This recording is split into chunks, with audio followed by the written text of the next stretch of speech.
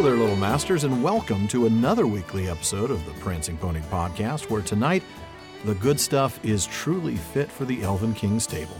West Hall, my friends. I'm Sean Marchese, the real-life Lord of the Mark, and I'm here with the man of the West, the chief guard to my elven butler, Alan Sisto. You lush. Let's see how long we can go before nodding off.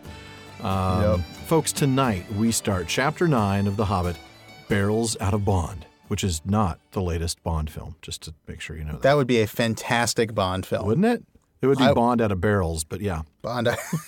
I would watch Martin Freeman as James Bond in that. I'm just saying. Martin Freeman as James Bond. Wow. It would be an interesting, fresh take on the character. A very fresh take is certainly one way to put it. Yeah, it's fresh something. He's an excellent Bilbo. He's an excellent Arthur Dent. James Bond. Maybe not so much. Maybe not so much, but Arthur Dent. I'd almost forgotten. That was a travesty of a film, but he was pretty good in it. It had its moments. It did. There was some fun stuff to it, but yeah. Arthur Dent. Yeah. Dent Arthur Dent. You will be late, as in the late Dent Arthur Dent. All right, let's introduce this episode. Man, we digressed really early this time, didn't we? But I do love this chapter title because it tells you exactly what it's about to happen, doesn't it? Yeah. And this is just one of my favorite chapters. I mean, you've got elves, you've got wine, you've got a barrel ride down a river, you got first stage pneumonia. What could be better, right? But I suppose I am getting ahead of myself. Yes, you are. Before we begin, how about another, it's been a long time since we've done one of these, Tolkien quote of the day. It has been a really long time, and I would love to bring one up because I've got one of my favorite quotes for the segment today. And you'll know why it's one of my favorites in a moment. So in 1955, Tolkien wrote a letter to W.H. Auden, the poet. Auden and Tolkien actually corresponded for years, starting in 1955 when Auden was reviewing The Lord of the Rings for the New York Times Book Review and another magazine called Encounter. Well, Tolkien's letter to Auden in June 1955, which is published as Letter 163, is full of great stuff. There's the bit about saving spiders in the bath. We talked about that last time. Yeah, just last episode. Yeah, that comes from that letter. But today I want to share a quote from Tolkien that describes his discovery of the Finnish language, which we know was a really big step on the road to, the creation of his languages and the creation of his legendarium. True. So here's the quote. He said, "Most important, perhaps, after Gothic, or the discovery of the Gothic language, was the discovery in Exeter College Library, when I was supposed to be reading for honor mods, of a Finnish grammar. It was like discovering a complete wine cellar, filled with bottles of an amazing wine of a kind and flavor never tasted before. It quite intoxicated me, and I gave up the attempt to invent an unrecorded Germanic language, and my own language, or series of invented languages, became heavily Finnicized in phonetic pattern and structure." Well, of course, that Finnicized language he's talking about is what ultimately became Quenya. That's right. And I just love this description of discovering a language for the first time. He's this wine cellar comparison. It's very vivid, isn't it? It really is. It's so sensory. Immediately I'm struck by the idea of tasting an unfamiliar language like a fine wine, and I'm not really a wine guy, but, I drink wine occasionally, and do you think of some of the terminology people use, Sure. you could just imagine it being a very exotic and complex experience. And here he is comparing the Finnish language to not just one wine, but many, an entire cellar. A whole cellar filled. Yeah, it's like this idea of an entire world opening up linguistically for him, and it's just a fantastic image.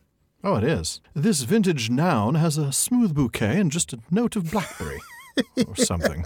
Goes great with the prepositional phrase. There you go. See?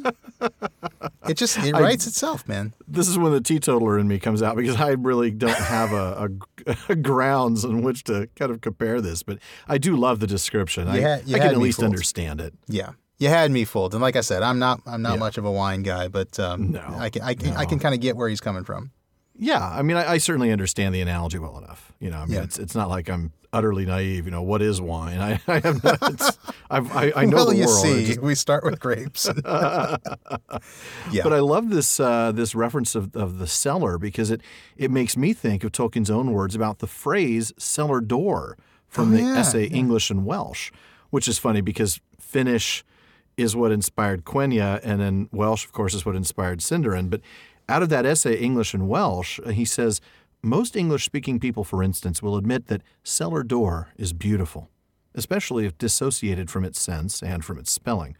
More beautiful than, say, sky, and far more beautiful than beautiful, which is interesting. I mean, he has a point. Certain words are more pleasant to say and to hear, and though I have to admit I'm nowhere near enough of a linguist to understand quite why, the phrase cellar door does roll quite nicely off the tongue. Yeah, it really does, and that's a really good catch that you thought of that. The other time that he mentioned cellar, very prominently in one of his essays, and we do talk about this cellar door. The idea of cellar door being a beautiful phrase. We talk about that a lot. Mm-hmm. Contrary to popular belief, Tolkien wasn't the first person to mention the beauty of this phrase. That's right. I mean, I've looked it up before. It's hard to know exactly where it first popped up, but I know. It has appeared in print as early as like 1903, 1905, something like that. My goodness. So, a good 50 years before Tolkien's English and Welsh essay, but he certainly popularized it. And I think he's the one who's brought it to the attention of people like us. And so I think it is a really cool catch. And it is interesting, as you said, Welsh was the inspiration for Sindarin in the way that Finnish was the inspiration for Quenya. Mm-hmm. And so here he's describing the other language that he loved enough to model an Elvish language on, Right. He's using another cellar analogy, a cellar metaphor for it. And he talked about, Welsh was full of cellar doors and also of words in which there is pleasure in the contemplation of the association of form and sense. So, no. It's neat. It's neat that he apparently has this idea of a wine cellar or a cellar in his head as he's thinking about these languages he loves. And I think that's just super cool. It makes me think of language in a new way. It does, doesn't it? It makes you approach it differently. Yeah. Yeah. It makes me wish I could speak more. Done. Yeah, you're right. Yeah, no kidding, man. I mean, I wish I could speak or read. Welsh and Finnish would be a start, wouldn't it? 1/10 of the languges that I'm familiar with. One of these days, I ought to become more familiar with English. There are times I'm not sure I speak that. Yeah.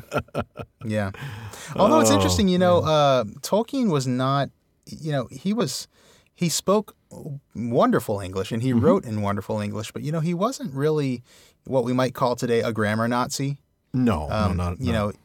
There wasn't there. Oh man, and here I'm revealing that I haven't looked this up, but wasn't there a letter where somebody asked him about the proper way to, whether to use like the singular form of a verb or the plural form of a verb? And he had this answer that was just like, basically he was not the kind of person who nitpicked on you should use who instead of whom here, or dangling a preposition or anything like that. Well, he dangled a preposition at the end of the last chapter. Right, that's right, he did. It's just interesting that he knew enough about language to not worry about those things. Right, it seems, and I think that's super cool. Yeah, no, I agree. I'll have to look for that letter that I'm thinking of, and I'm skimming through the letters and trying to find something. But here's one that actually fits. It may not be the one you're thinking of, but it's letter 218. The letter was addressed to any professor of English language at Oxford, asking whether it's correct to say a number of office walls has been damaged or have been damaged. And he says, "Dear sir, your letter has eventually reached me, though I am not any professor of English language since I have now retired. The answer is that you can say what you like. Pedantry." That is exactly the one I was thinking of. Yeah. Please. Yeah. Pedantry insists that since number is a singular noun, pedantry insists the verb should be singular, has. Common sense feels that since the walls is plural and are really concerned, the verb should be plural, have. You may take your choice. Yours sincerely, J.R.R. Tolkien. That's brilliant. I love that. Isn't it? I found it almost by luck, sheer luck if luck there be. I was trying to look for verb, but my goodness, there were like 30 occurrences of that word because overburdened is verb is included in the word overburdened. Oh, man, right. So there were like 6 of those. But I pulled one when I saw that pedantry was in the same sentence. I thought that might be the one Sean's thinking That's about. the one. That's exactly the one. I'm glad you found that. That's awesome. Man, I love ebooks. Yep. Good stuff. Well, with that, I think let's go ahead and move into our discussion, shall we? All right, let's do it. Chapter 9 picks up exactly where we left off with not Thorin, but the rest of the dwarves, and I'm going to go ahead and read the first paragraph and a half or so. The day after the battle with the spiders, Bilbo and the dwarves made one last despairing effort to find a way out before they died of hunger and thirst. They got up and staggered on in the direction which 8 out of the 13 of them guessed to be the one in which the path lay. But they never found out if they were right.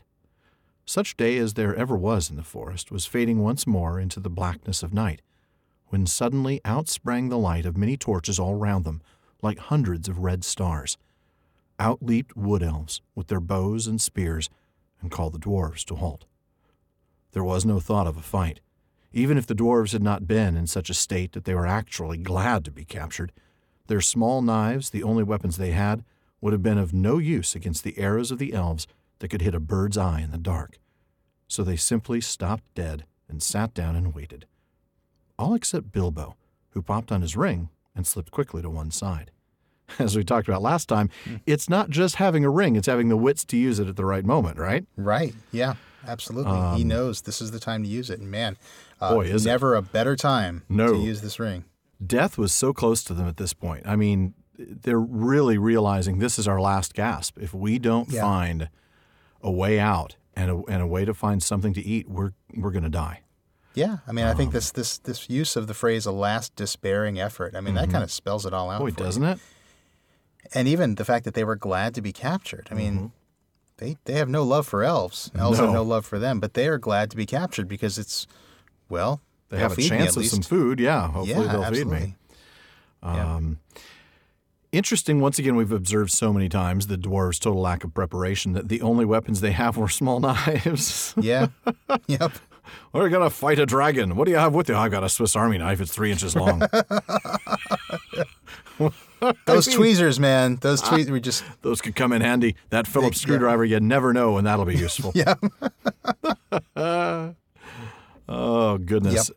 And then the elves and the fact that they could... the dwarves breathe so loud, we could have shot them in the dark. Shot him in the dark. Apparently, they could hit a bird's eye in the dark. So that's pretty amazing. Yeah, really, really accurate. Kind of made me think, I didn't really take any notes on this, but I remember glancing at the idea of elf shot.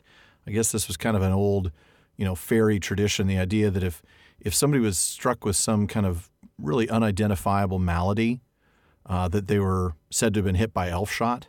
Did you remember reading any of that someplace? Was that?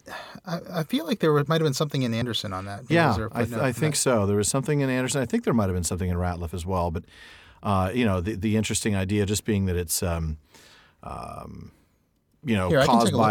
caused by elves shooting these invisible arrows. Yeah. It's the idea of for a primitive society that doesn't understand medicine and anatomy. Yeah, right. It was things like arthritis or muscle cramps or things like that. Right.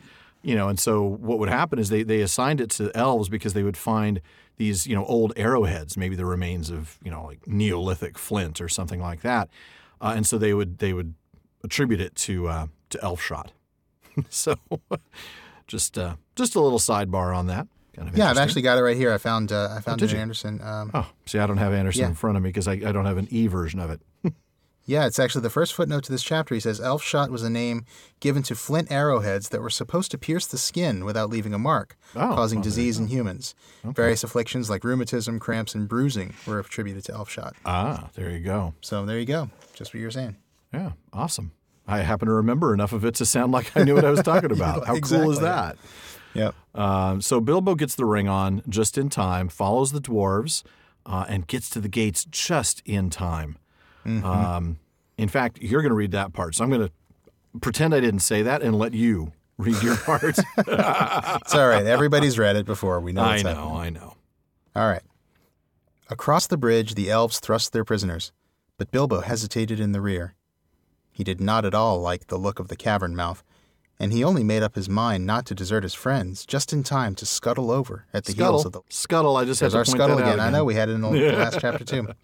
Just in time to scuttle over at the heels of the last elves, before the great gates of the king closed behind them with a clang. Inside, the passages were lit with red torchlight, and the elf guards sang as they marched along the twisting, crossing, and echoing paths. These were not like those of the goblin cities. They were smaller, less deep underground, and filled with a cleaner air. In a great hall with pillars hewn out of the living stone sat the Elvenking on a chair of carven wood. On his head was a crown of berries and red leaves, for the autumn was come again. In the spring he wore a crown of woodland flowers. In his hand he held a carven staff of oak. There's a little bit more here to unpack than one might think at first. Yeah, there really is. First off, I would love to hear what it is the elf guards are singing, wouldn't you? I absolutely would. I want to know. I want to compare this to the Goblin song, Yeah. Yeah, you wonder if because later on in this chapter we do hear them sing a sort of a work song as they're hauling the barrels. Right. You wonder if it would be sort of a marching song, kind of like the Goblin, not like the Goblins, not like obviously. it, right? But Snap, would it be a marching clap, song? The black crack. They're not going to sing that. Right. No. But would it be a marching song, or would it be a "Wow, the caves are so pretty tonight" kind of song? Right. Exactly. Would it be a marching song or a tra-la-la-lally song? Right. Exactly. Is it a OMG cave, OMG stars, OMG beaches, OMG Thranduil? Yeah. You wonder. Goodness. It's a shame that we don't get it there. I know. Really cool. And because... Although there's a blink and you miss it moment of Bilbo almost thinking about deserting his friends. Yeah. Well, I think we talked about his loyalty last time. Yeah. And here he is. He almost breaks this time. Yeah. Yeah. And he only made up his mind not to desert his friends. I think there was something about that cave that scared him. And I got to tell you, it's probably because the last time he went into a cave... he ran into a golem. He ran into a golem and almost got eaten, Yeah. But yeah. I mean, what an interesting description of the caves themselves, right? These twisting, crossing paths. But the difference between them and the goblin caves, right? The cleaner smaller, air, the cleaner air, less deep. Yeah, exactly. I mean, you get the and feeling they still they're are also twisting much and lighter. crossing. They're still twisting and crossing and echoing, but you don't get the sense of bewilderment that you got in the goblin caves. No. And it seems like it's a fairly short march, perhaps, to the Great Hall.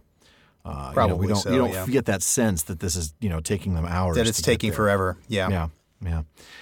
The appearance of the Elvenking is something worth talking about, isn't it? It is. Crown I think of this berries. is really cool. Yeah. He has a seasonal crown. In autumn, he wears berries and red leaves, and then in spring, he wears woodland flowers. That just tells us that this Elvenking is closely tied to nature, and we know that that's that is the way with elves. Their life is artist life. Yeah, absolutely. And being a wood elf, a sylvan elf, we must Sindarin elf ruling over sylvan elves. We must assume that he probably is more attuned to nature than most elves. That's true. That makes sense. And so he's sitting on a chair of carven wood, and he's holding a wooden staff. But his wooden staff is interesting. I wanted to talk about this because Anderson gives us something really cool in one of his footnotes there. He talks about this nature of oak in relation to fairy. He says that oak is traditionally a sacred tree. It was associated with the Druids and their sacred groves of worship. And then he tells us that in fairy lore, it has stronger magical associations when growing near ash and thorn trees, two other of the most sacred fairy trees. Okay. What's interesting about that is that all three of those trees are mentioned in a song, and we'll get to it, but not for several more chapters. It's on the way back. They're in Rivendell at that point. And on the return journey, those elves are singing, and the last verse has them saying, "Hush, hush, oak, ash, and thorn. Hush to be all water till dawn is at hand." So you get that reference to oak, ash, and thorn, which in fairy lore is, a real strong magical association. I never would have caught that. I absolutely would. I mean, now that you say that about oaks, I did know that about the Druids. Yeah, I did know about oaks. I didn't know but ash and thorn, I never thought about. No. Very, very fascinating. That's stuff. really interesting. It's pretty cool stuff. Because I know the ash tree is also pretty significant in Norse mythology too. Yeah, that's true. I think the world tree is an ash tree, isn't it? Yggdrasil. Yggdrasil? I don't remember. What sort of tree is Yggdrasil? I'll have to look that up while you're reading your next passage. That's a very good question. It is. It is an immense ash tree. You are correct. There you go. Wow. It's good to have you on the show. That's why I pay the big bucks. That's yeah. Come on. It's all about the love. The irony in that, by the way. Yes. No, it's all about the love. I will double your pay. Thank you so much. Now's our Firefly reference. 2 times 0. Let's see, double carry zero, and carry the 0. Oh, goodness. All right, I'm going to go ahead and pick up right after you left off, and right after that really cool illustration in our copy of the book, the Elvenking's Gate. Very cool little symmetrical drawing of the forests leading to the bridge, leading to the entrance to the cave. But it's very orderly. It is very orderly. It's very, like you say, it's symmetrical, and it's very. The trees have a very kind of uniform spacing, and it doesn't. It's not a scary place. No, you're right. It speaks Bilbo's of reaction culture. to it, notwithstanding, but it's pretty. It's pretty intimidating, I think. It's intimidating. Yeah, that's a good word for it. Yeah. So we'll go ahead and pick up exactly where he left off. The prisoners were brought before him, and though he looked grimly at them, he told his men to unbind them, for they were ragged and weary. "Besides, they need no ropes in here," said he. "There is no escape from my magic doors for those who were once brought inside." Long and searchingly he questioned the dwarves about their doings, and where they were going to, and where they were coming from. But he got little more news out of them than out of Thorin. They were surly and angry, and did not even pretend to be polite. "What have we done, O king?" said Balin, who was the eldest left. "Is it a crime to be lost in the forest, to be hungry and thirsty, to be trapped by spiders? Are the spiders your tame beasts or your pets, if killing them makes you angry?" Such a question, of course, made the king angrier than ever, and he answered, "It is a crime to wander in my realm without leave. Do you forget that you are in my kingdom, using the road that my people made? Did you not 3 times pursue and trouble my people in the forest, and rouse the spiders with your riot and clamor? After all the disturbance you have made, I have a right to know what brings you here, and if you will not tell me now, I will keep you all in prison until you have learned sense and manners." Next time my son forgets to say thank you, I'm going to keep you in prison until you've learned sense and manners. They just kind of give you that look that, what? Yeah, I know, seriously. That would be my son. I would say something like that, and he would just kind of look at me and just say, what? What's that from, Dad? Yeah, right. What is that a reference to, Dad? Right. He know that that's like something. Everything you say is a reference to something. Seriously. That's how it is around here. Because we all speak in metaphors and we speak in geek references. Yeah. I would like to go back to the very beginning of that passage and talk about Thranduil, or the Elvenking, referring to his magic doors. I think it's really interesting that he uses the word magic here.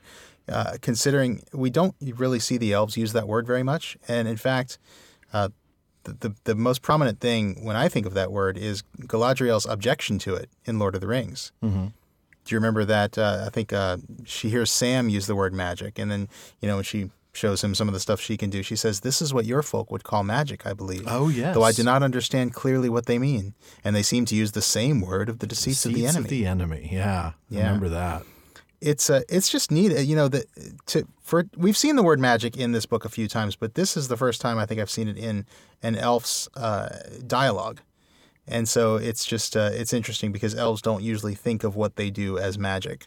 Now, obviously, you can chalk that up to the fact that this was an earlier book. Tolkien was not originally thinking of it as being part of the legendarium. He's trying to keep it, kid friendly and so forth. But it's an interesting shift from an elf openly describing what he does as magic here to Galadriel later on in Lord of the Rings. Right. No, you're absolutely right. And, we've seen magic, I think, 2 or 3 times just previously. We talked about the good magic that lingered, in the fire ring.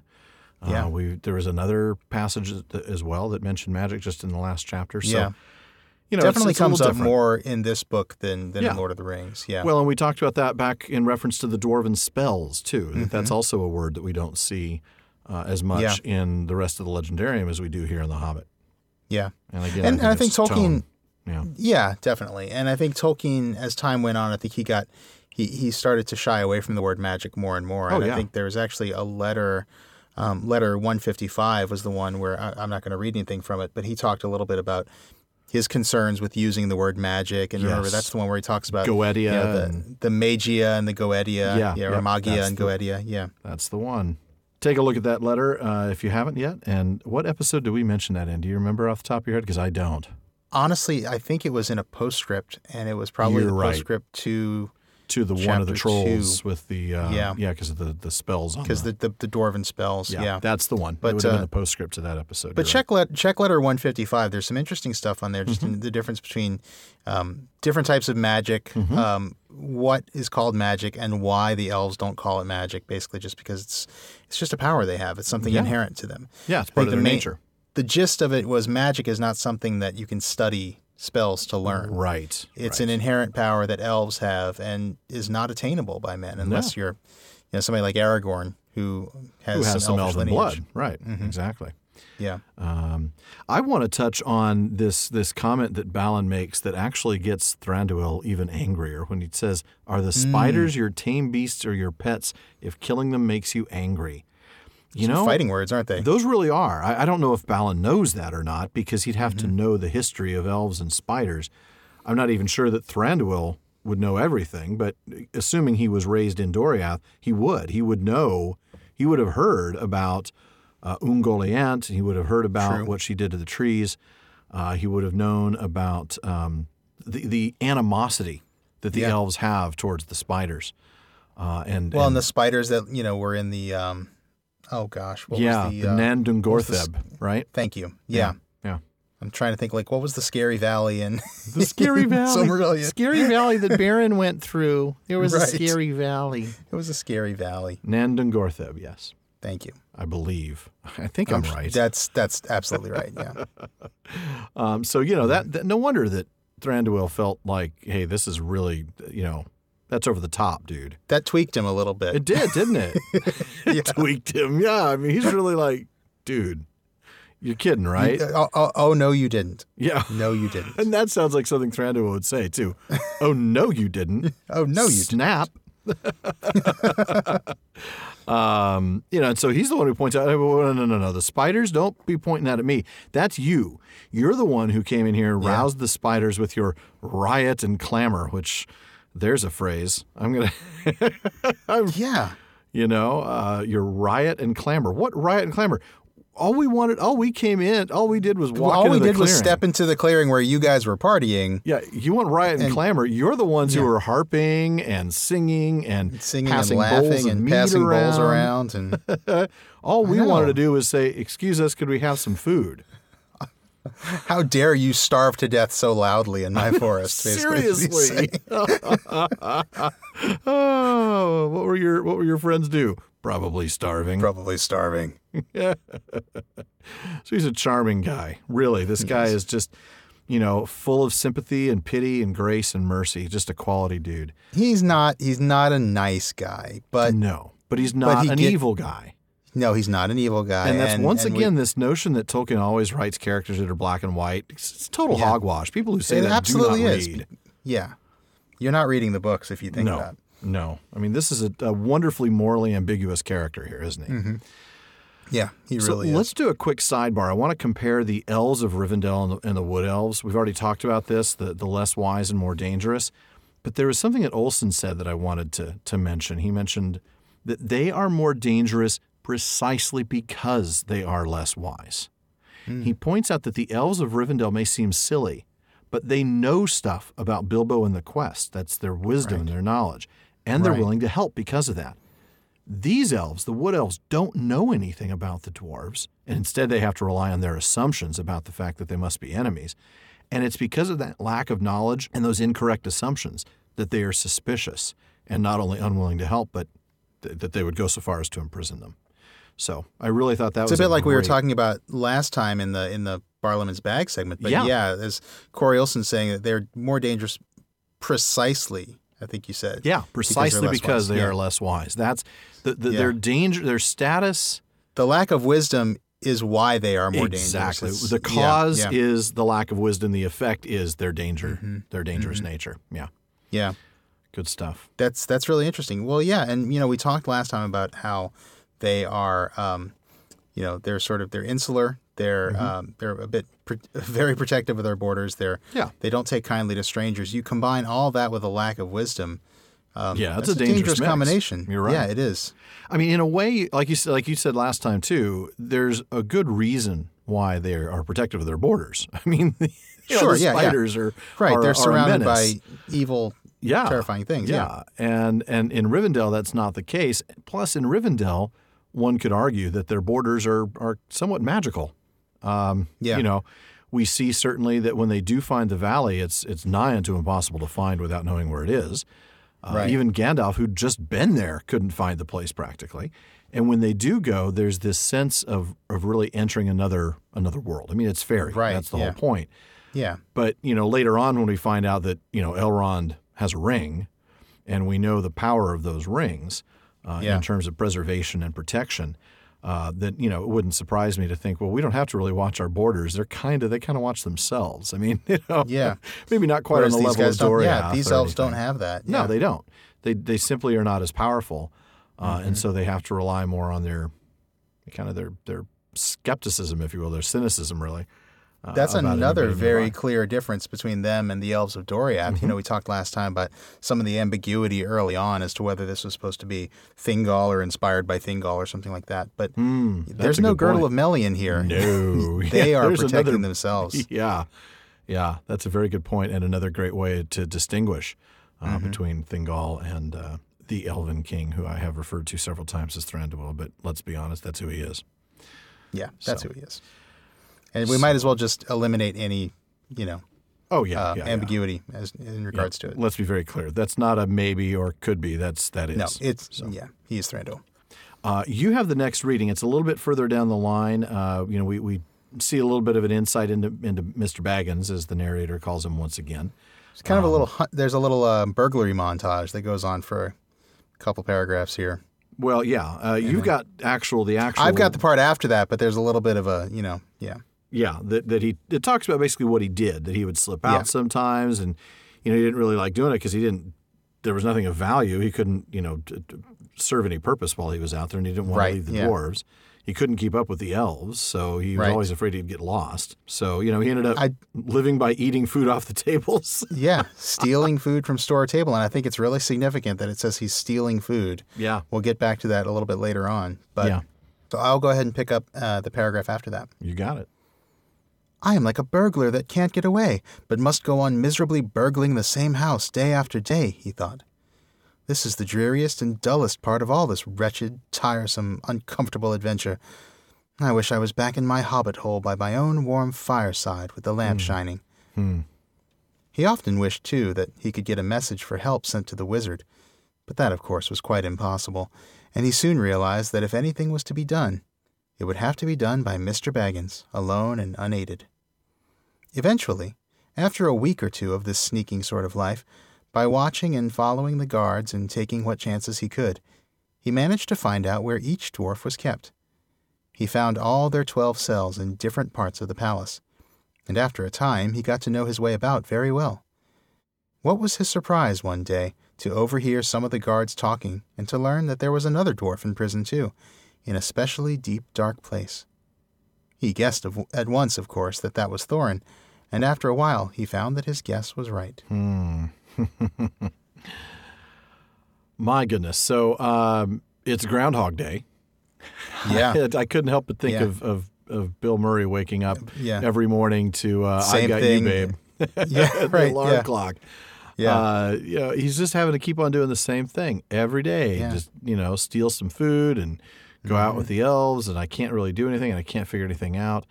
Just feeling kind of useless and, And remember, he's wearing the ring this whole time. And I can only imagine, again, with a hindsight of knowing Lord of the Rings, can you imagine what wearing the ring all this time must be doing to him? Yeah. I mean, and again, here in this book, it's just a neat ring, and we don't want to lose sight of that. But think about actually wearing Sauron's Ring of Power for weeks, all the time. I see you. Like over and over, I still see you. Like, I know you see me. I'm trying to steal some lembas off the table. Can you leave me alone just for a minute? Just for a minute. I also think we go to the bathroom. I know. We get this really clear, and there's Tolkien never tells us how that happens. Sorry. That's true. There was a thread going on about that, why does he not tell us about, people having to use the bathroom or take showers or baths? Because that would be kind of boring. Because he wants to keep it high and purged of the gross. Right. Purged of the gross indeed. Yeah. You want to know about people's bodily functions, play The Sims. Don't read Tolkien. Yeah, no kidding. I did like this reference, this Baggins toque reference again, right? We get this, Oh, absolutely. I wish I was back in my Hobbit hole. But you know what? It made me think what made me think of the toque side was the line right before that. This, having to burgle the same house over and over is the dreariest and dullest part of this uncomfortable adventure. Oh, it's the boredom. It is. Sheer boredom. He wants a little excitement. That's very Tookish. Yeah. Yeah, absolutely. He's waiting for something else to happen. But I have to say there is something in the way he says this, the fact that he recognizes that first, that, this is the dreary and dull part, and then he wishes he was back home. It made me think of On Fairy Stories and how, one of the three things that we get out of fantasy is recovery, the recovery of the real meaning of things. This makes me think that in his experience now, he's recovered the true value of home. Oh, wow. Before it was an escape, and now he's really recovered its meaning. I don't know. Yeah. It just feels like that because now he's got that completion. He's got that toque side that's really strong now. So strong that he's complaining about being perfectly safe. Yeah. It's not that he's complaining and he wants to be back home because he's tired of the adventure. He's adventured as much as his adventure has reached its sort of I don't know. It's peak. It's peak for now. Peak adventure, yes. Yeah, and that's an really interesting thought and a good insight. I don't think I would have ever picked up on that. Blind squirrel, broken clock. No, you got a few more than that. But well, yeah, maybe. I do think that it's interesting that at the end of that paragraph, again, he's referred to as Mr. Baggins. Yeah. And almost as though the narrator is, because he's actually saying what Bilbo's thinking. It almost like, nobody's going to get to do this unless it's Mr. Baggins. Except for me, Mr. Baggins. Yeah. Yeah. And then the idea, of course, that he wishes he could get a message to Gandalf. I mean, can't he just DM him on Twitter? I mean, dude, don't you have your phone? I don't know. Who in the world would he get a signal? He can't get a signal down there. No, the caves just mess with everything. I mean, there's a Wi-Fi. He can see the Wi-Fi, but he can't. It's password protected. He can't get on. Probably is. But yeah, I mean, it's interesting because he is choosing at that moment to do something Tookish, but he's referring to him, thinking of himself as Mr. Baggins. I think is really key. Yeah, and not as to be done by Bilbo. Yeah. He does figure out where everybody is, and interestingly, they're not all like piled together. It's very interesting. That's a very, how shall I put this, inefficient way to build a prison in your palace, to have different cells all over the place. It seems a little over the top. They're all in different parts of the palace. Really? Yeah. Really? Who builds their jail cells like that? I wonder if he has a whole lot of jail cells and he's just making sure to put them in separate ones. That's kind of what I'm thinking. Yeah. Which doesn't really speak very well of him. No. I think he's just trying to keep them separated. In prison. So who's he putting in prison when it's not the dwarves? Anybody else he can get his hands on is kind of what I'm thinking. She's like, I can't wait to imprison somebody. You're going to jail. Who am I going to imprison today, Legolas? That's an interesting question. I was just thinking of today, Thranduil. Same thing we do every day. Same thing we do every day. Imprison anybody we can. Try to imprison as many people as we can. Imprison the world. Try to imprison the world. Okay. Okay, Thranduil, but how are we going to find so many dwarves? Narf. Narf. Oh, goodness. I was just thinking of him keeping them separate so that they couldn't communicate with each other. But you're right. It is pretty different parts of the palace, and then there's like a really dark place where Thorin is. Yeah. Oh, goodness. You just imagine like one of them's in a pantry somewhere. One of them's in like a janitor's closet. Yeah, that's true. Maybe these are multi-purpose rooms, right? Yeah. Except for Thorin's. That's the pit of despair. The pit of despair. See, if he's Count Rugen, he should have a pit of despair. There you go. Thranduil. There you go. A week or two of this sneaking sort of life. That brings us back to kind of our timeline, doesn't it? I think it's worth kind of talking about how much time they really spend here, isn't it? We kind of speculated a little bit about this a couple episodes ago, and then we talked about it in that episode's postscript. But we're going to expand on that a little bit here and talk from Fonstad's Atlas of Middle-earth. She estimates some things, doesn't she? She does, yeah, and she does some speculating. She kind of works with the few dates that Tolkien gives us, right? And then she sort of speculates the rest and does fantastic work. I mean, even like estimating how many miles per day the party would have covered walking through Mirkwood. Yeah. But what she came up with was, let's see, I've got it here. So July 25th is when the party entered Mirkwood. Now, I should say that's based in large part on there are 2 firm dates we're given, right? We know that coming up is September 22nd. That's going to be the arrival at Lake Town with Bilbo's birthday. Right. And then the other day we learn in Lord of the Rings that was that was his birthday. Thank you very much. It's not mentioned here, but yeah. No, that's correct. And then the other firm date we were given was Midsummer Day, right? I think that's right. Yeah. When they were in Rivendell. Right. Yeah. So she estimated the time it took to cross the mountains and everything. Yeah. Being captured by the goblins and then journeying and spending the day, total of 2 nights at Beorn's bed and breakfast. Right. So right. Yeah. So if they entered Mirkwood on July 25th, and she speculates that they crossed the Enchanted Stream on August 15th. Mm-hmm. So we're looking at, 3 weeks there just to get a little over halfway through the forest. Yeah. And then she's got August 23rd as the date of the spider battle and when Thorin was captured. And then the rest of the party captured the evening of the next day, August 24th. Okay. So that would have been about a month in Mirkwood. That makes sense. And then somewhere between August 31st and September 7th then, so if they were captured on August 24th and he's a couple Bilbo's of weeks, been living like this for a week or two. Yeah. He's been living like this for a week or two. Right. And they were captured on the 24th, and that must mean August 31st to September 7th is when he's finding there Thorin. You go. And at that point, she's working backwards because of the September 22nd date. So right, because she knows it's going to be a couple more weeks before they escape, and then, as you said, they make it to Lake Town on his birthday. Yeah. Yeah. So really, I mean, about a month in the Elvenking's halls. It goes pretty quickly here in the book, but it would not have gone quickly certainly for a them. good, you're right, from August 24th till September 21st, just shy of a month after spending a full month in the forest itself. Right. This has been a long, difficult journey, really. A very long journey. It really has. So, but that was worth taking a sidebar on just because, it really helps us to get a grasp on just how difficult and how taxing this journey has been. Yeah, I mean, you don't quite grasp the magnitude of or the length of this stay. No, because it Tolkien covers it pretty quickly. I mean, there's not much to say. No, it's just this Groundhog Day life over and over again. But right, for a full week or two. Man, it went on for a long time. Yeah, even a week is a long time, but a week or two would stretch that out a bit. So, he does end up getting a chance to talk to Thorin. Thorin, of course, is stunned. Couldn't even believe what's going on. And then I'm going to pick up right after that. Okay.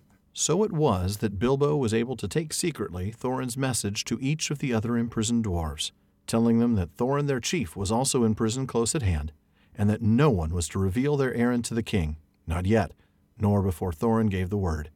For Thorin had taken heart again, hearing how the Hobbit had rescued his companions from the spiders, and was determined once more not to ransom himself with promises to the king of a share in the treasure, until all hope of escaping in any other way had disappeared. Until, in fact, the remarkable Mr. Invisible Baggins, of whom he began to have a very high opinion indeed, had altogether failed to think of something clever. The other dwarves quite agreed when they got the message. They all thought their own shares in the treasure, which they quite regarded as theirs in spite of their plight and the still unconquered dragon, would suffer seriously if the Wood Elves claimed part of it, and they all trusted Bilbo. Just what Gandalf had said would happen, you see. Perhaps that was part of his reason for going off and leaving them. Oh my. Ding, ding, ding. Yeah, perhaps. Perhaps, one might say. Yeah. Yeah.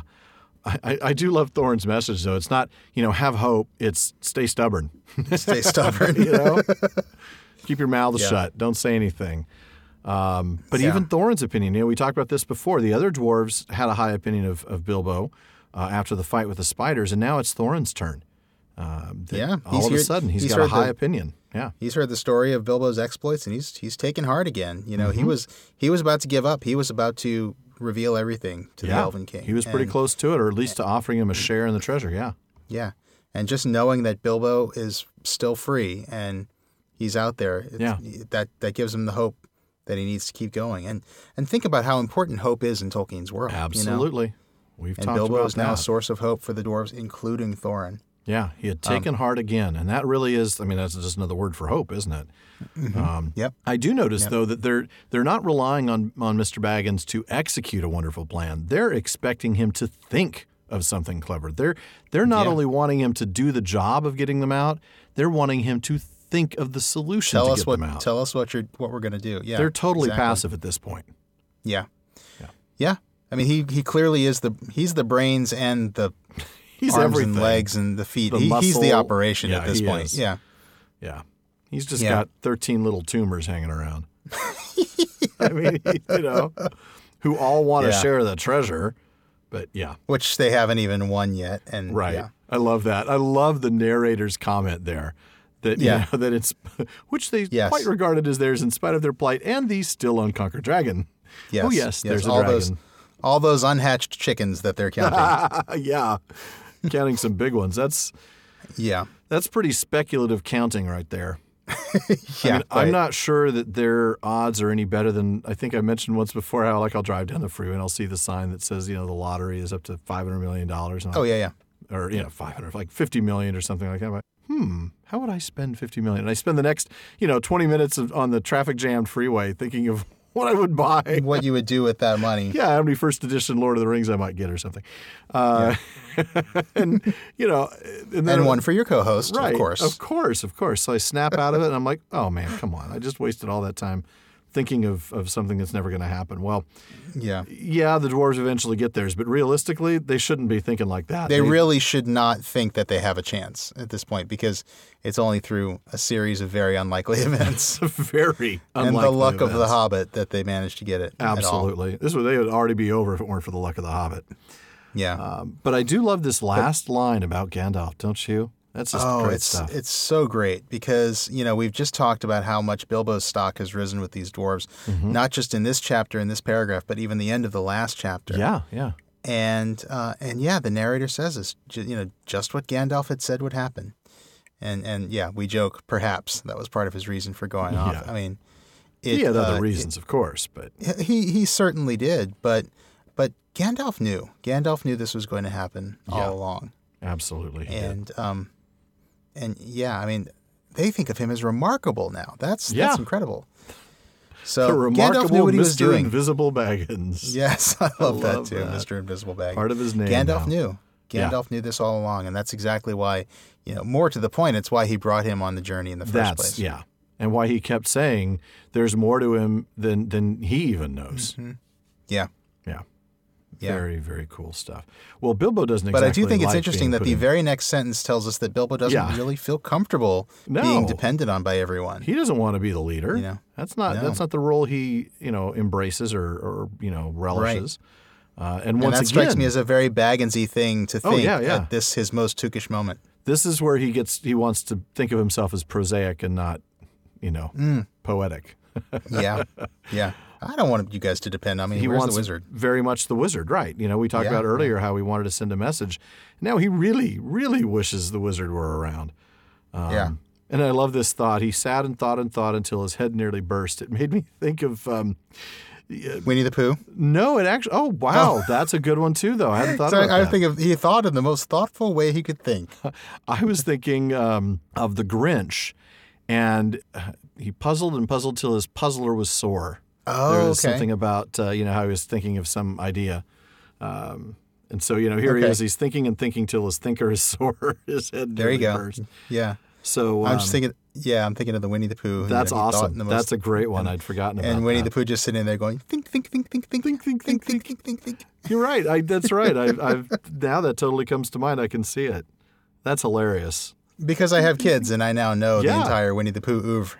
Oh goodness, yes, I know. Have they watched? What's the cartoon that's one on Disney Channel? It's like they solve little mysteries. I can't remember what it's called. Oh no, we haven't seen that one. I think they stopped making it. There was like 2 seasons out, but my kids love it, or they used to. You know how it is. They like it for like 3 or 4 weeks, and then it's like they never want to see it again.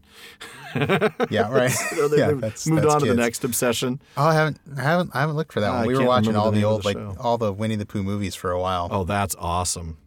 Yeah. No, this was some. I tried reading the books to them, but they just didn't get into the books quite as much, even though a lot of it is the same as the narration in the movies. But Yeah. Oh, it's My Friends Tigger and Pooh is the name of the show. okay, I will have to look for that one.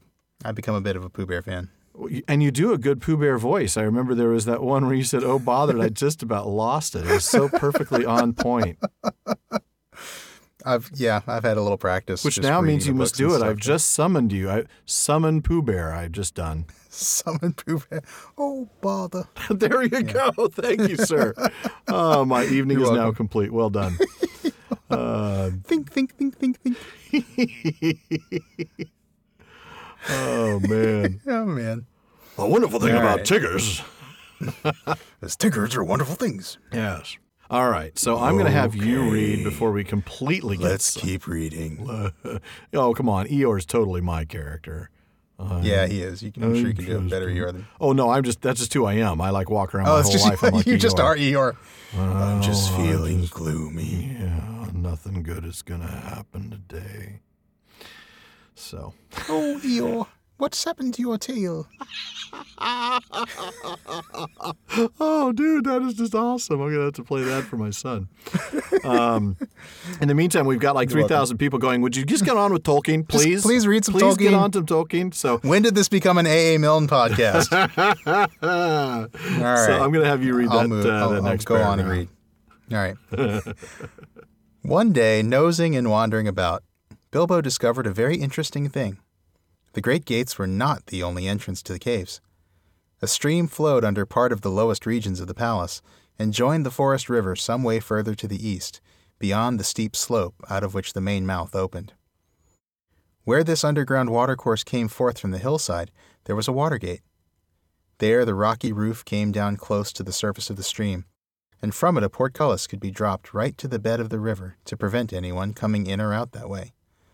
But the portcullis was often open, for a good deal of traffic went out and in by the water gate. If anyone had come in that way, he would have found himself in a dark, rough tunnel leading deep into the heart of the hill. But at one point, where it passed under the caves, the roof had been cut away and covered with great oaken trapdoors. These opened upwards into the king's cellars. There stood barrels, and barrels, for the wood elves, and especially their king, were very fond of wine, though no vines grew in those parts. The wine and other goods were brought from far away, from their kinsfolk in the south, or from the vineyards of men in distant lands. Well, so, yeah, this kind of explains the king's attitude. He hadn't had his drink yet today. Wow. Yeah, he's a bit of a lush, isn't he? Yeah, I think so. Yeah, he's got a problem. Yeah. But good catch for Bilbo, Don't take the moose, you'll kill yourself. Give me the keys, Thranduil. Give me the keys to the moose. dude. Give me the keys to the moose. Dad, give me the keys to the moose. I can't let you go out on the moose, Father. Oh, my goodness. The Oh, moose man, is that's another, yeah, that's a whole nother thing. But yeah, good old Bilbo, doing some snooping around and finding this other way out. Doesn't seem like much of a way out. No, not much. Hey, you work with what you got. That's exactly right. You're finding a way because the other way out isn't a way out. We can't all get out those gates. There's just no way. Yeah. Yeah. Because as we read earlier, there's that line about one invisible ring is a great thing, but not much good among 14. Right. So. But yeah, and a good thing, you got to wonder if there's a little luck here that the elves are so fond of wine, don't you? That they managed to, have all these barrels lying around. Yeah. And boy, they just happen to be there just in case. And they happen to be somebody big enough to shove a dwarf in. So to shove a dwarf into.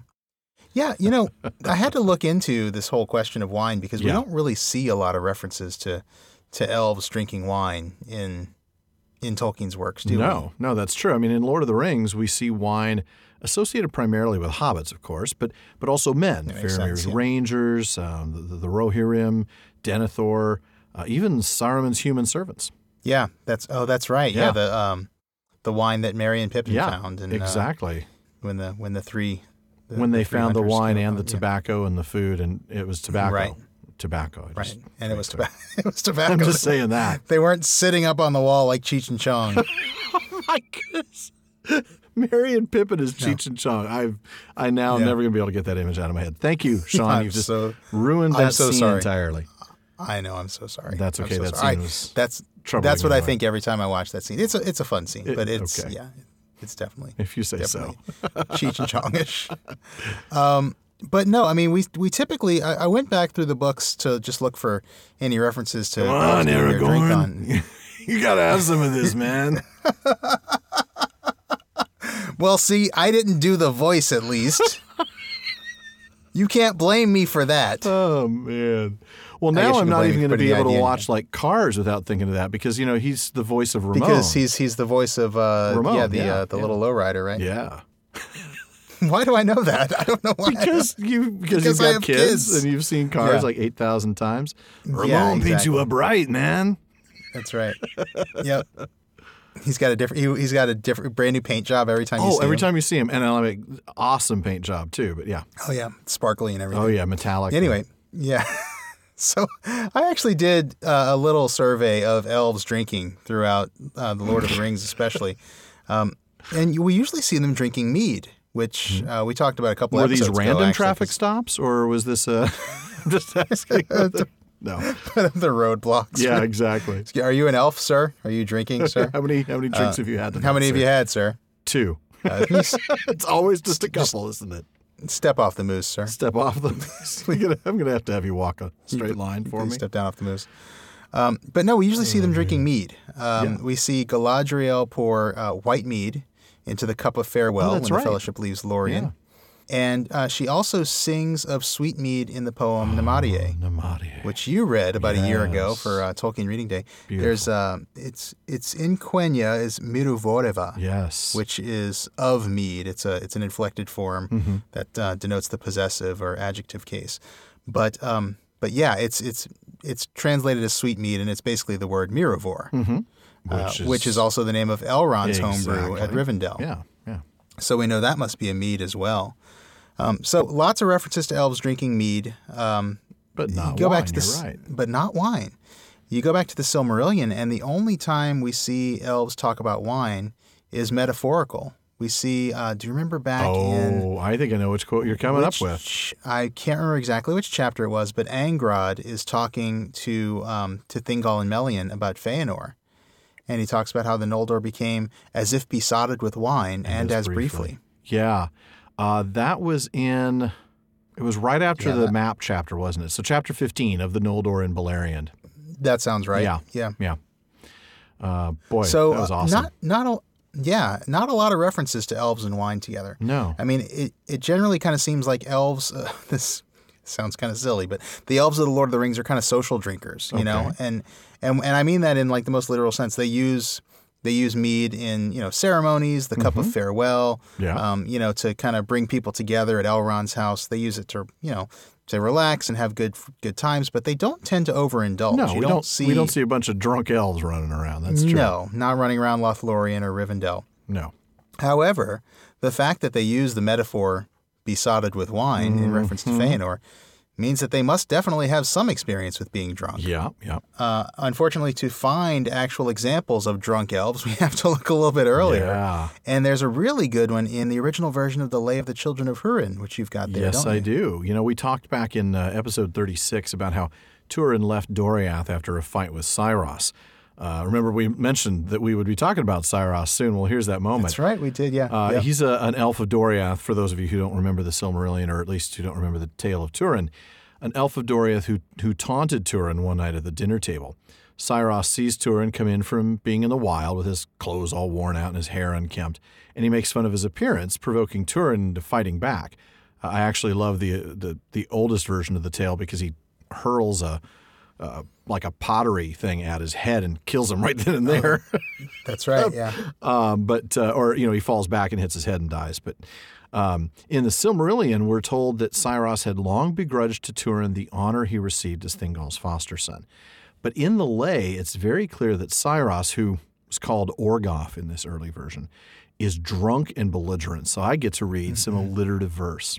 No, and I can't wait for this. Let's do it. Then the fool's mirth was filled the more, to a keener edge was his carping whetted, at the clothes uncouth and the uncombed hair of Turin new come from the tangled forest. He drew forth daintily a dear treasure, a comb of gold that he kept about him, and tendered it to Turin. But he turned not his eyes, nor deigned to heed or hearken to Orgoff, who too deep drunken that disdain should quell him. Nay, and thou knowest not thy need of comb, nor its use, quoth he. Too young thou leftest thy mother's ministry, and 'twere meet to go, that she teach thee tame thy tangled locks, if the women of Hithlum be not wild and loveless, uncouth and unkempt as their cast-off sons. Hey, talk about some fighting words. Boy, you're man. not kidding. You left your mom too young, because, if you were older, she would have taught you how to comb your hair, unless, of course, she was as crazy as you, with, Right. uncouth and unkempt. Wow. Yeah. Unable to take care of themselves. Yeah. Here's my Yeah, I comb. mean, You need it. I think in the final version, he even, he brought in, kind of made more of a reference to, sort of offhand reference to his sister, didn't he? Like, Yeah. It was sort of an accidental reference to his sister, actually. It really was. It was a foreshadowing It reference. was a foreshadowing reference about, But yeah, running naked. them running wild, naked, Like deer. with only their hair to clothe them or something like yeah, that. yeah.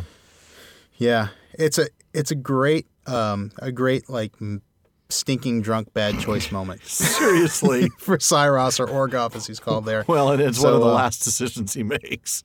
It is. Yes, it is. Yes, it is. But so yeah, there we see that elves, they might usually be social drinkers, but they are capable of getting drunk and doing stupid things. Yeah. Which is a far cry from if we're talking about weird moments from the movies, the Lord of the Rings extended scene with Legolas and Gimli in the drinking game. The drinking game, yeah. And Legolas, just sitting there drinking. Pretending like it does nothing, yeah. Yeah. Yeah. And obviously still, quite well in control while Gimli is literally under the table. Literally under the table. But oh, man. yeah, so yes, we will see more of this in the next part of the chapter because I know we're getting close to the end here.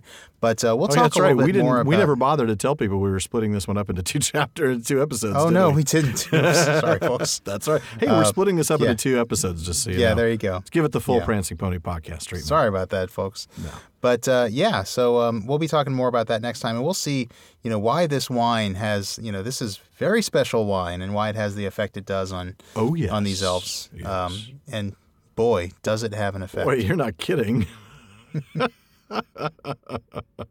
This is like, passed out with the motor running, Yeah. We're going to find out. Yeah. So, yeah, he does. You fall asleep talking. That's some pretty strong wine. But I mean, I've had, I've had some wine in my day, but I don't think I've ever actually passed out while talking Whilst to having a conversation with the butler or with the chief guard. Right. Oh, goodness. Well, butler, that's an interesting word too. Isn't it? I don't know why. It seems like an odd word to use. It does. It's almost an anachronistic sort of word. Yeah. Yeah. I may have to look into the history of that word. I think we will for the next episode.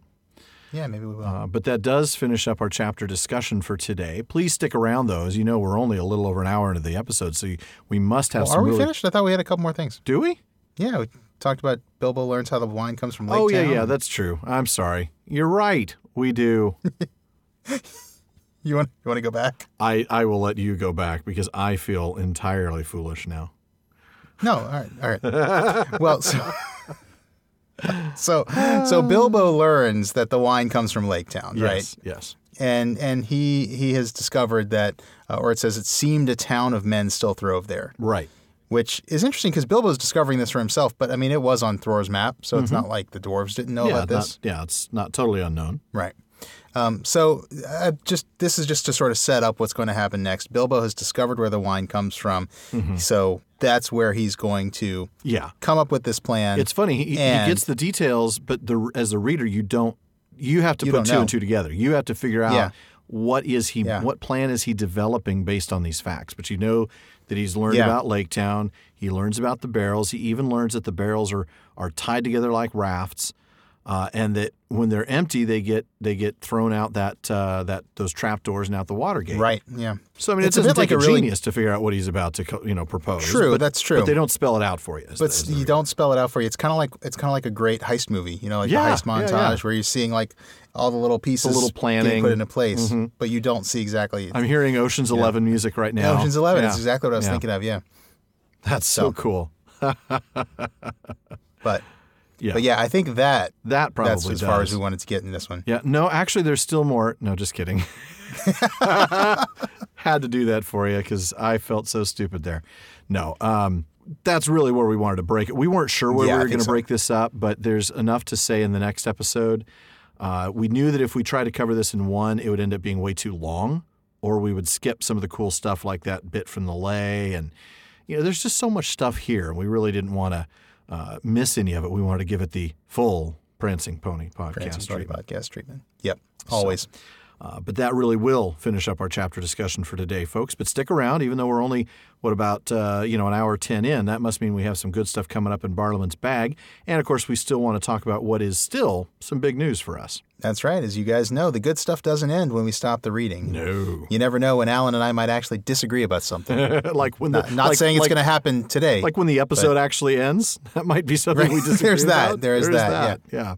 I'm not saying that's going to happen in Barliman's bag today, but you never know. Stick around because, you never know when those fireworks might show up. But for now, why don't we go ahead and get to that big news reminder? Sure. We've been talking about this for a few weeks now, but if you follow us on social media or you have been paying attention to the last few minutes in an episode, you have seen or heard that we have been invited to be special guests at Mythmoot 5, which is taking place out in Virginia in June. It's pretty much near D.C. I mean, it's right outside D.C. I think. I don't remember. Was Alexandria? No, I don't remember. Leesburg. There you go. It is really an incredible opportunity. Sean and I are super thrilled to be a part of it. Can't believe it's happening. Yeah, it's really going to be amazing. And we're going to be doing something very special while we're there, a live episode broadcast. We're going to be in the main room, because we're stupid. Folks. Because we're literally crazy to do that. But that's okay. Because yeah, right. I know. We've not been humiliated enough, really, is what we're talking about. Yeah, when we can pre-record and edit things. No, we're going to do it live. In the main room with no other events scheduled during our time slot, which means that everyone at the conference will be there to see us potentially fall flat on our faces. Quite potentially. Or have the time of our lives. There you go. I think that is probably hope. what's going to happen. And because we're interviewing some amazing people, that's more likely. We really are, yeah. And that's going to be so cool. We're going to have John Garth and Corey Olson come back on the show. We're also going to get a chance to speak with Douglas A. Anderson, the editor of the Annotated Hobbit, whose work has been incredibly helpful. That's right. And also Mark Ockren, yes. The language inventor who invented Klingon. Which I know is really exciting to both of us. I don't know what that means. Success, I believe, is what it means. It sounds awesome because I know nothing about Star Trek, but I do know a little bit about conlang. There you go. We're both excited about that one for different reasons. We really are. Now, that show's going to air live on Facebook at the time of the event. If we can figure out how to distribute it to other channels, we will. I think the software we use, because it's not a fancy paid program, it's open source. I think it only can allow one stream to go out. So I don't know if we can do Facebook and YouTube and Twitch or whatever. And we're not even on Twitch. So whatever we can, if we can get it out on YouTube at the same time, maybe we'll get a link on Twitter to one of the feeds. Somehow we'll figure it out. But it is going to be live on Facebook for sure. So it may just be we direct everybody there at the time of the event. And we believe that's Saturday. I don't remember the date off the top of my head. It's the Saturday during Mythmoot. There's only one of those. Saturday the June 21st. Find that real quick. 20 something? I think it's the 23rd. 23rd. That sounds right. 21st is the day that the event starts, that Thursday. So Saturday the 23rd. Saturday the 23rd, and we think it's about 1 p.m. Eastern. Yep, it's right after lunch. It's 1 o'clock Eastern, and we'll go for 90 minutes. That's right. Yep. And then we're going to be releasing that the next day, right, as episode 88? Yeah, I'll do a little bit of editing that night so that at least the perpetual version won't be totally humiliating. There you go. And if we stay on schedule, if we plan this out right, that event is actually going to take place right as we're wrapping up The Hobbit and getting ready for season 3. Yeah, Fellowship. Can you believe it? Really was pure coincidence, we promise. That's true. We're going to take advantage of it. Yes, we will. It's just really cool. Absolutely. Perfect timing. Mythmoot, I think we've told you this already, they are covering our event registration, which includes our meals, so that saves us a chunk. But we do still have to find a way to get there. And I don't know if you've looked this up lately, but airfare from California to Virginia and from Texas to Virginia, it's not cheap. So It's not cheap. The Eagles still aren't available. And so we're looking to actually have to fly in a real mechanical plane. Yeah, as boring as that may be. So we are coming to you, our friends and listeners, to ask to consider joining our Patreon family. Yeah. Patreon.com/prancingponypod. Now, we weren't going to do a live episode from a moot until we got to our next goal, but when this opportunity presented itself to us, we just couldn't turn it down. So we want to do this. We think it's going to be great. We think you're going to love it, but we're coming to you to help us make it happen. Absolutely. I have to admit, we don't especially like having to ask, but those travel costs are significant, so we're trusting you to support us in this. We're super grateful for the things you have done for us so far.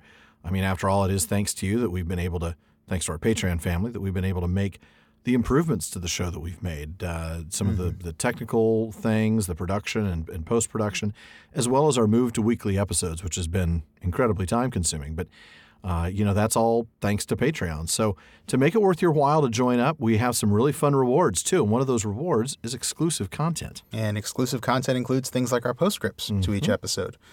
As I've said a few times before, we record episodes a couple of weeks in advance, and then we listen to them. And before they release, we prepare a postscript that, just kind of covers any jokes that maybe fell through the cracks or anything we got wrong that we want to correct or something we wish we'd done a little more research on. Anything that Sean got wrong. Yeah, it's usually me, unless it's a pronunciation thing, in which case it's all of us. Yeah. Conservation conversation. It's an equal. But we put all of that into. That one. We put all of those into an info-packed 10 or 15 or so minute postscript that's available to our Patreon supporters. Yeah, and that postscript does usually release the same day as the episode it follows. So if you want access to those bonuses, and let me be clear, there's 16 of those postscripts so far, totaling 4 hours of exclusive content. So it's worth it. There you go. Be sure to join the Fellowship of the Podcast. And again, thank you, those of you who've already joined. We really appreciate you. You are helping to make the show even better. And we want to give our very special shout out to D. May in Alaska and James in Virginia. They are our patrons at the Kier contribution tier. Folks, if you want a personalized shout out on our episodes, well, now you know where to go. And while we truly do appreciate your support, please don't feel obligated. We would love you to join the Fellowship of the Podcast if you can, but only if you can afford it, and if you think we've earned it. Yeah. We know some of you can't or are choosing to support us in other ways. That's fantastic. We need your retweets, your shares, your telling your friends, talking about us. We appreciate all the support you provide us. So even if you can't join us on Patreon, keep enjoying the podcast, keep talking about it. We'll keep making it, and we will continue appreciating your support. Absolutely. We certainly will. So, Sean, why don't we go ahead and get on with Bartleman's Bag? Okay, well, I think we can get through a few tonight. First of all, we have a question from our friend Paul D. in Bristol, who asked a question about one of our recent episodes. He said, I'm wondering what you think when Beorn says to the horses that the strangers don't seem dangerous, and so dismisses them, as surely he wouldn't need the horses to help him defend himself. I just find that a little odd, seeing as Beorn is so powerful by himself. Good point. So, Alan, why don't you take this one to start? Well, to quote Peregrine Took, the mightiest man may be slain by one arrow. Clearly Beorn can handle himself in a fight. It doesn't mean, though, that he wouldn't want to have some backup around in case brigands or goblins stopped in unexpectedly. I'm not sure, though, what horses would do against wargs, but, there are any number of ways his enemies could... Maybe just allow themselves to be eaten, giving themselves up. Here, I'm a nice meaty horse. I'm just going to lay down right in front of you here. Okay, that made me think of the cow at the restaurant at the end of the universe. The cow from Restaurant at the End of the Universe? Yeah. I'm particularly tender. That's some really nice meaty bits here. Arthur suddenly wasn't very hungry. Are you sure you don't want me? I'm delicious. Try the gray stuff. It's delicious. Don't believe me? Try the gray stuff. It's delicious. Ask the dishes. Ask the dishes. So there are any number of ways, of course, that, Beorn's enemies could sneak up on him out there in the wild. I mean, this isn't, it's probably pretty easy. Sure. Until he's certain that his visitors aren't goblins or wicked men who might be trying to draw him out for an ambush, he would want to keep his animal servants around. Why not? Yeah, absolutely. just have more people as backup. Right. Why not? Well, people. And that's people's in air quotes or there. people, creatures, more things, more bodies. Yeah. And that's assuming that the horses would actually be there to defend him as opposed to just being there to help him run away if needed. That's true, yeah. Now, okay, let's be fair. Beorn would probably only run away if he were really outnumbered. True. But, if he needed to, hop on a horse and escape or feed a horse to a warg and escape, he probably would. He would not do that. Beorn loves his animals Everybody too much. needs a meat shield. Everybody needs a meat shield. The horse can tank for him while he casts an evac spell. There you go. That's awesome. Or just being there to run and get a message to somebody else who's friendly. Yeah. Maybe get a message to some of the woodmen or even Radagast or something like that. Well, he's going to be helpful. Yeah. These are Roscabel rabbits. He's all right as wizards go. Well, as wizards go, yes. It is of some use being a wizard then. Yep. I guess he might keep them around if he can't find a phone booth in which to change into his bear form. But anyway, right. Thank you for that one, Paul. He's got the big blue tights with the bee. With the bee. Big bee on it. Oh, man. That was a good one, Paul. Thank you so much. Sean, what else do we have? Well, Kevin H. from Summerhill, New York, wrote in to ask us a question that I found especially relevant this chapter, what with the, let's just say the moral ambiguity of Bilbo stealing food to survive while the dwarves are in prison. And this kind of harkens back to our interview with Professor Michael Drought back in episode 66. So Kevin said, at the end of the interview, Mike threw away this comment about there being a difference between burglars and thieves. Ah, yes, he did. I would like to hear your thoughts on what Tolkien intended philologically when he used the term burglar for Bilbo's role in the dwarves' party. Maybe an opportunity here for some word nerdery. Uh-oh. Oh, Kevin, you know me so well. I find it interesting, Kevin says, and perhaps significant, that Bilbo is a burglar to the dwarves and a thief to Gollum. Can't be coincidental. Nope, probably not coincidental. Okay, next question, because word nerdery, I mean, we're going to be here for another 25 minutes now. Yes, indeed. I can't help thinking, Sean, that since you have been directly invited to engage in word nerdery, that you are probably planning to do so right about now. Oh, you know me so well, too, yes. It is an excellent catch, Kevin, and I don't think I had actually thought about that distinction before you brought it up. But now that you mention it, you're absolutely right, and I'm convinced that the use of the two different terms is absolutely not a coincidence. Right. I did a word search, again, ebooks for the win. Yeah, you're not kidding. And discovered that only 3 characters ever call Bilbo thief in this book. So you've got Gollum, right? Smaug, of course, and Thorin, who actually says on his deathbed, he says, "Farewell, good thief," to Bilbo. Deathbed. Spoiler alert. Just saying. Oh, sorry. Yeah. What's the? It's like the thread on the Tolkien Society Facebook page about Thorin's death that's been going for years.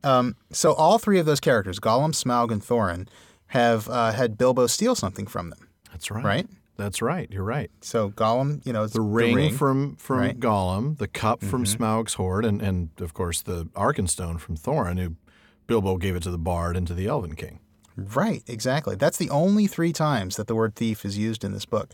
Yeah. It's used multiple times by each character, but it's only those 3 incidents, I should say, right. That's true. In which Bilbo is ever called a thief. Everywhere else, he's called a burglar. Huh. So I did some etymology, research on this. The Oxford English Dictionary defines thief as a person who steals another person's property, especially by stealth and without using force or threat of violence.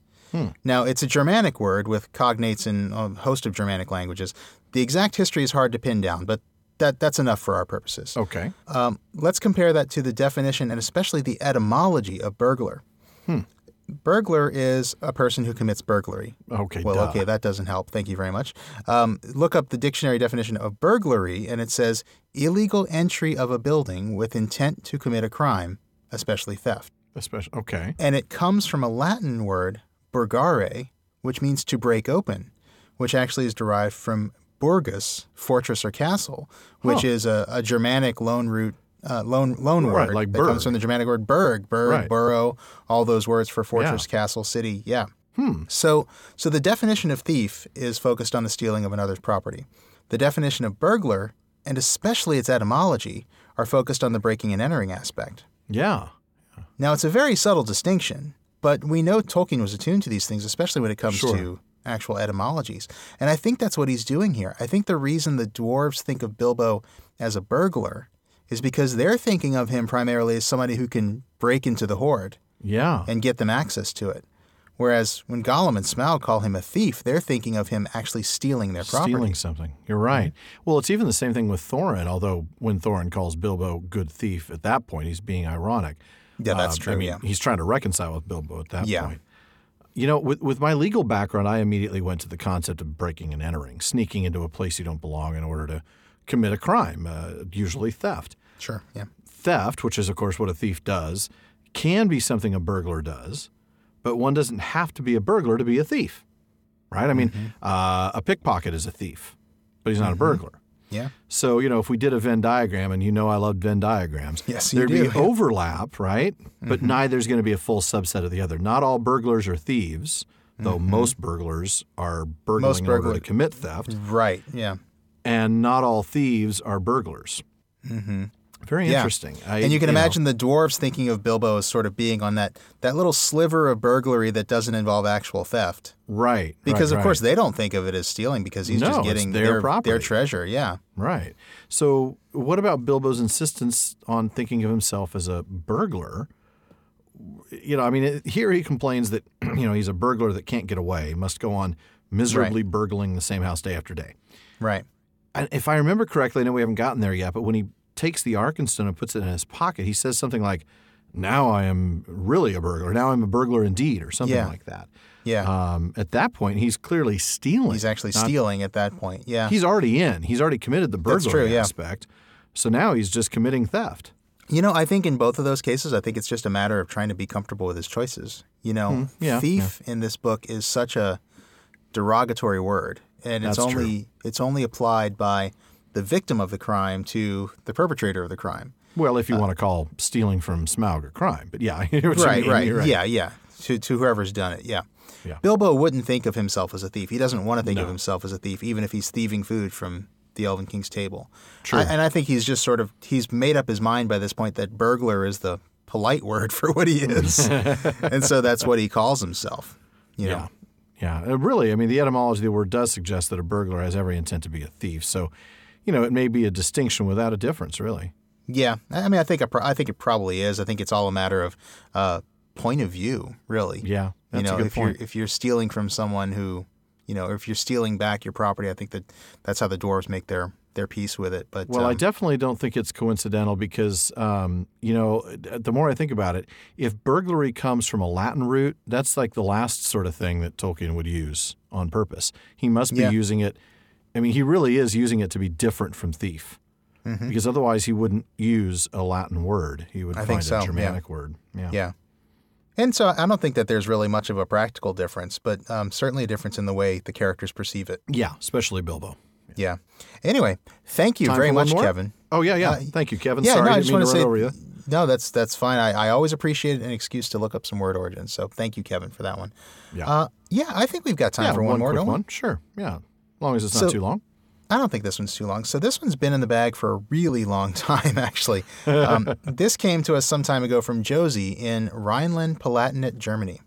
Wow. And she wrote in saying, one of my favorite characters in the whole of Tolkien's work is Thranduil, the Elvenking.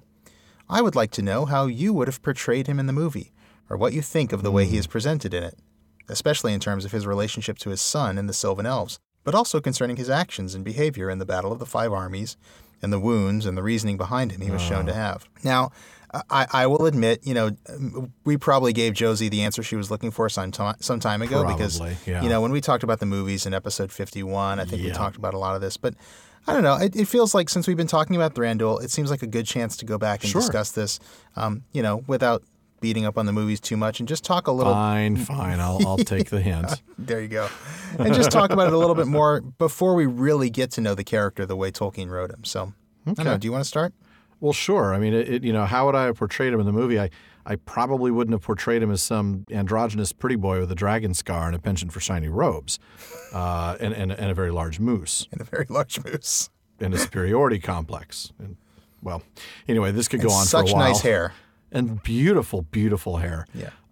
Here's the thing. The text describes these elves, and we've gone over this a number of times, as being more dangerous and less wise. Their fault is distrust of strangers.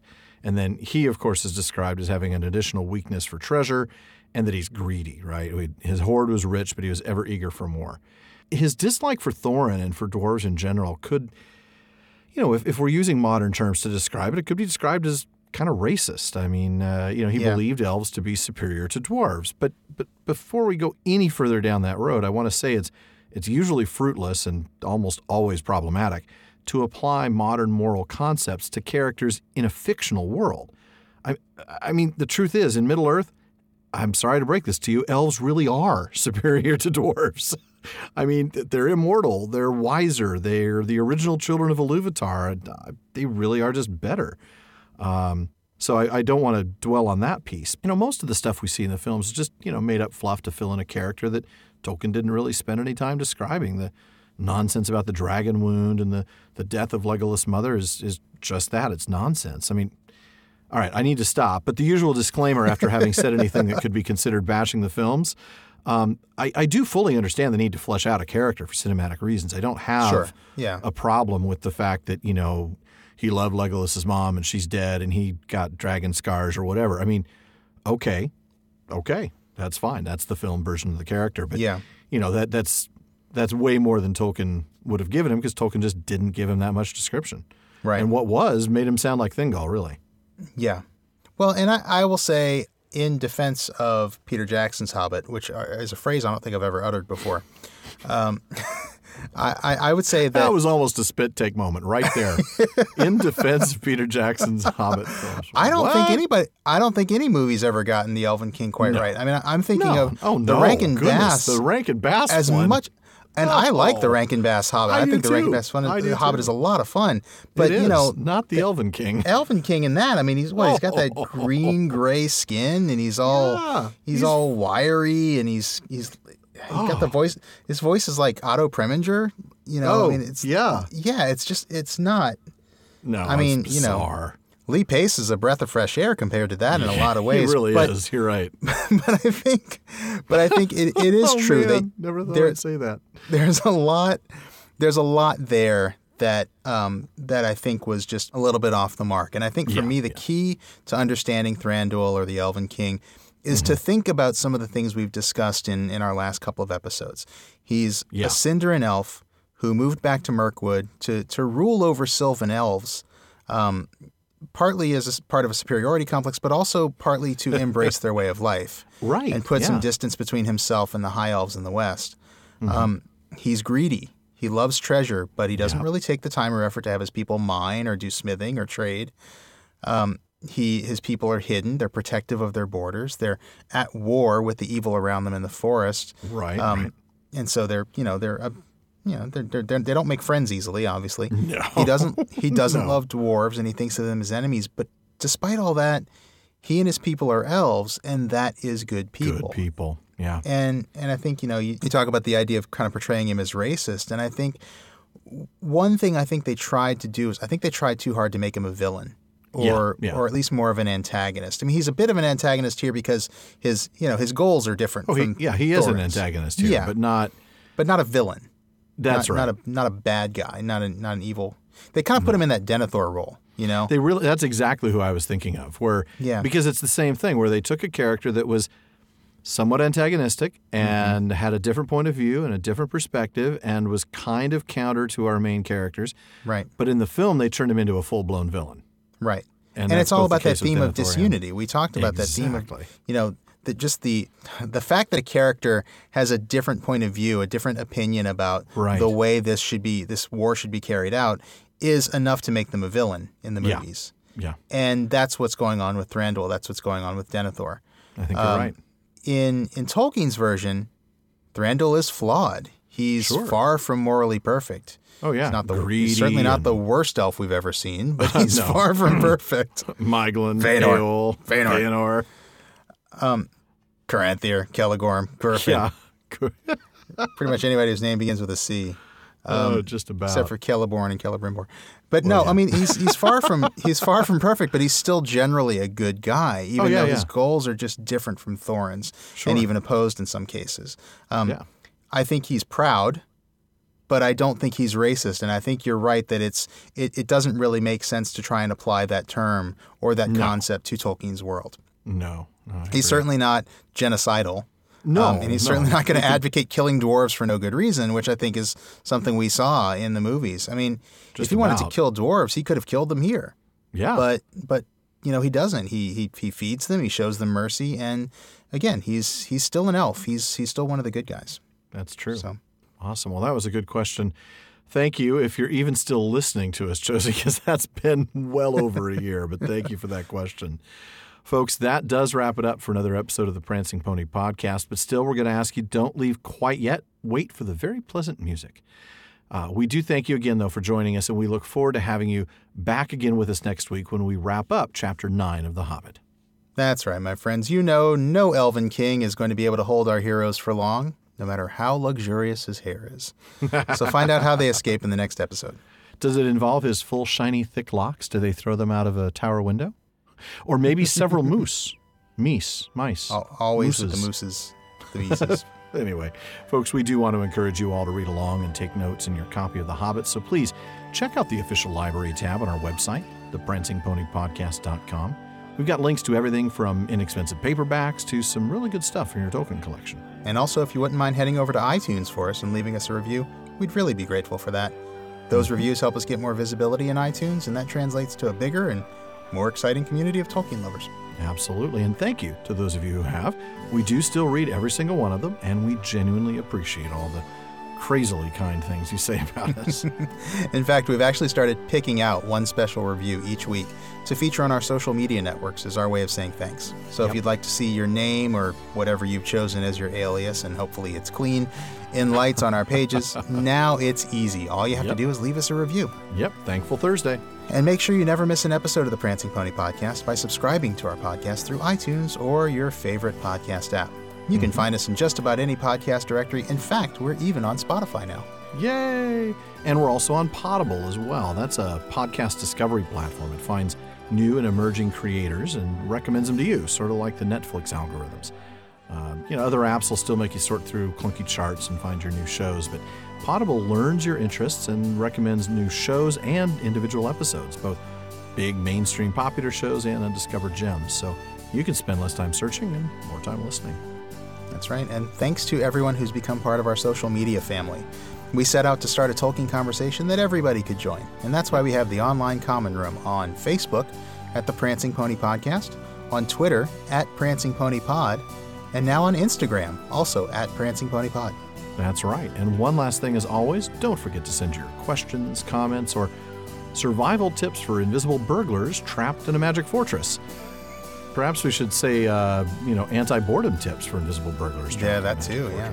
To barlaman@theprancingponypodcast.com. That's barlaman@theprancingponypodcast.com. And we'll try to get them into our next episode. Well, a little over an hour and a half, still far too short a time to spend amongst such excellent and admirable listeners. But until next time. Farewell, friends.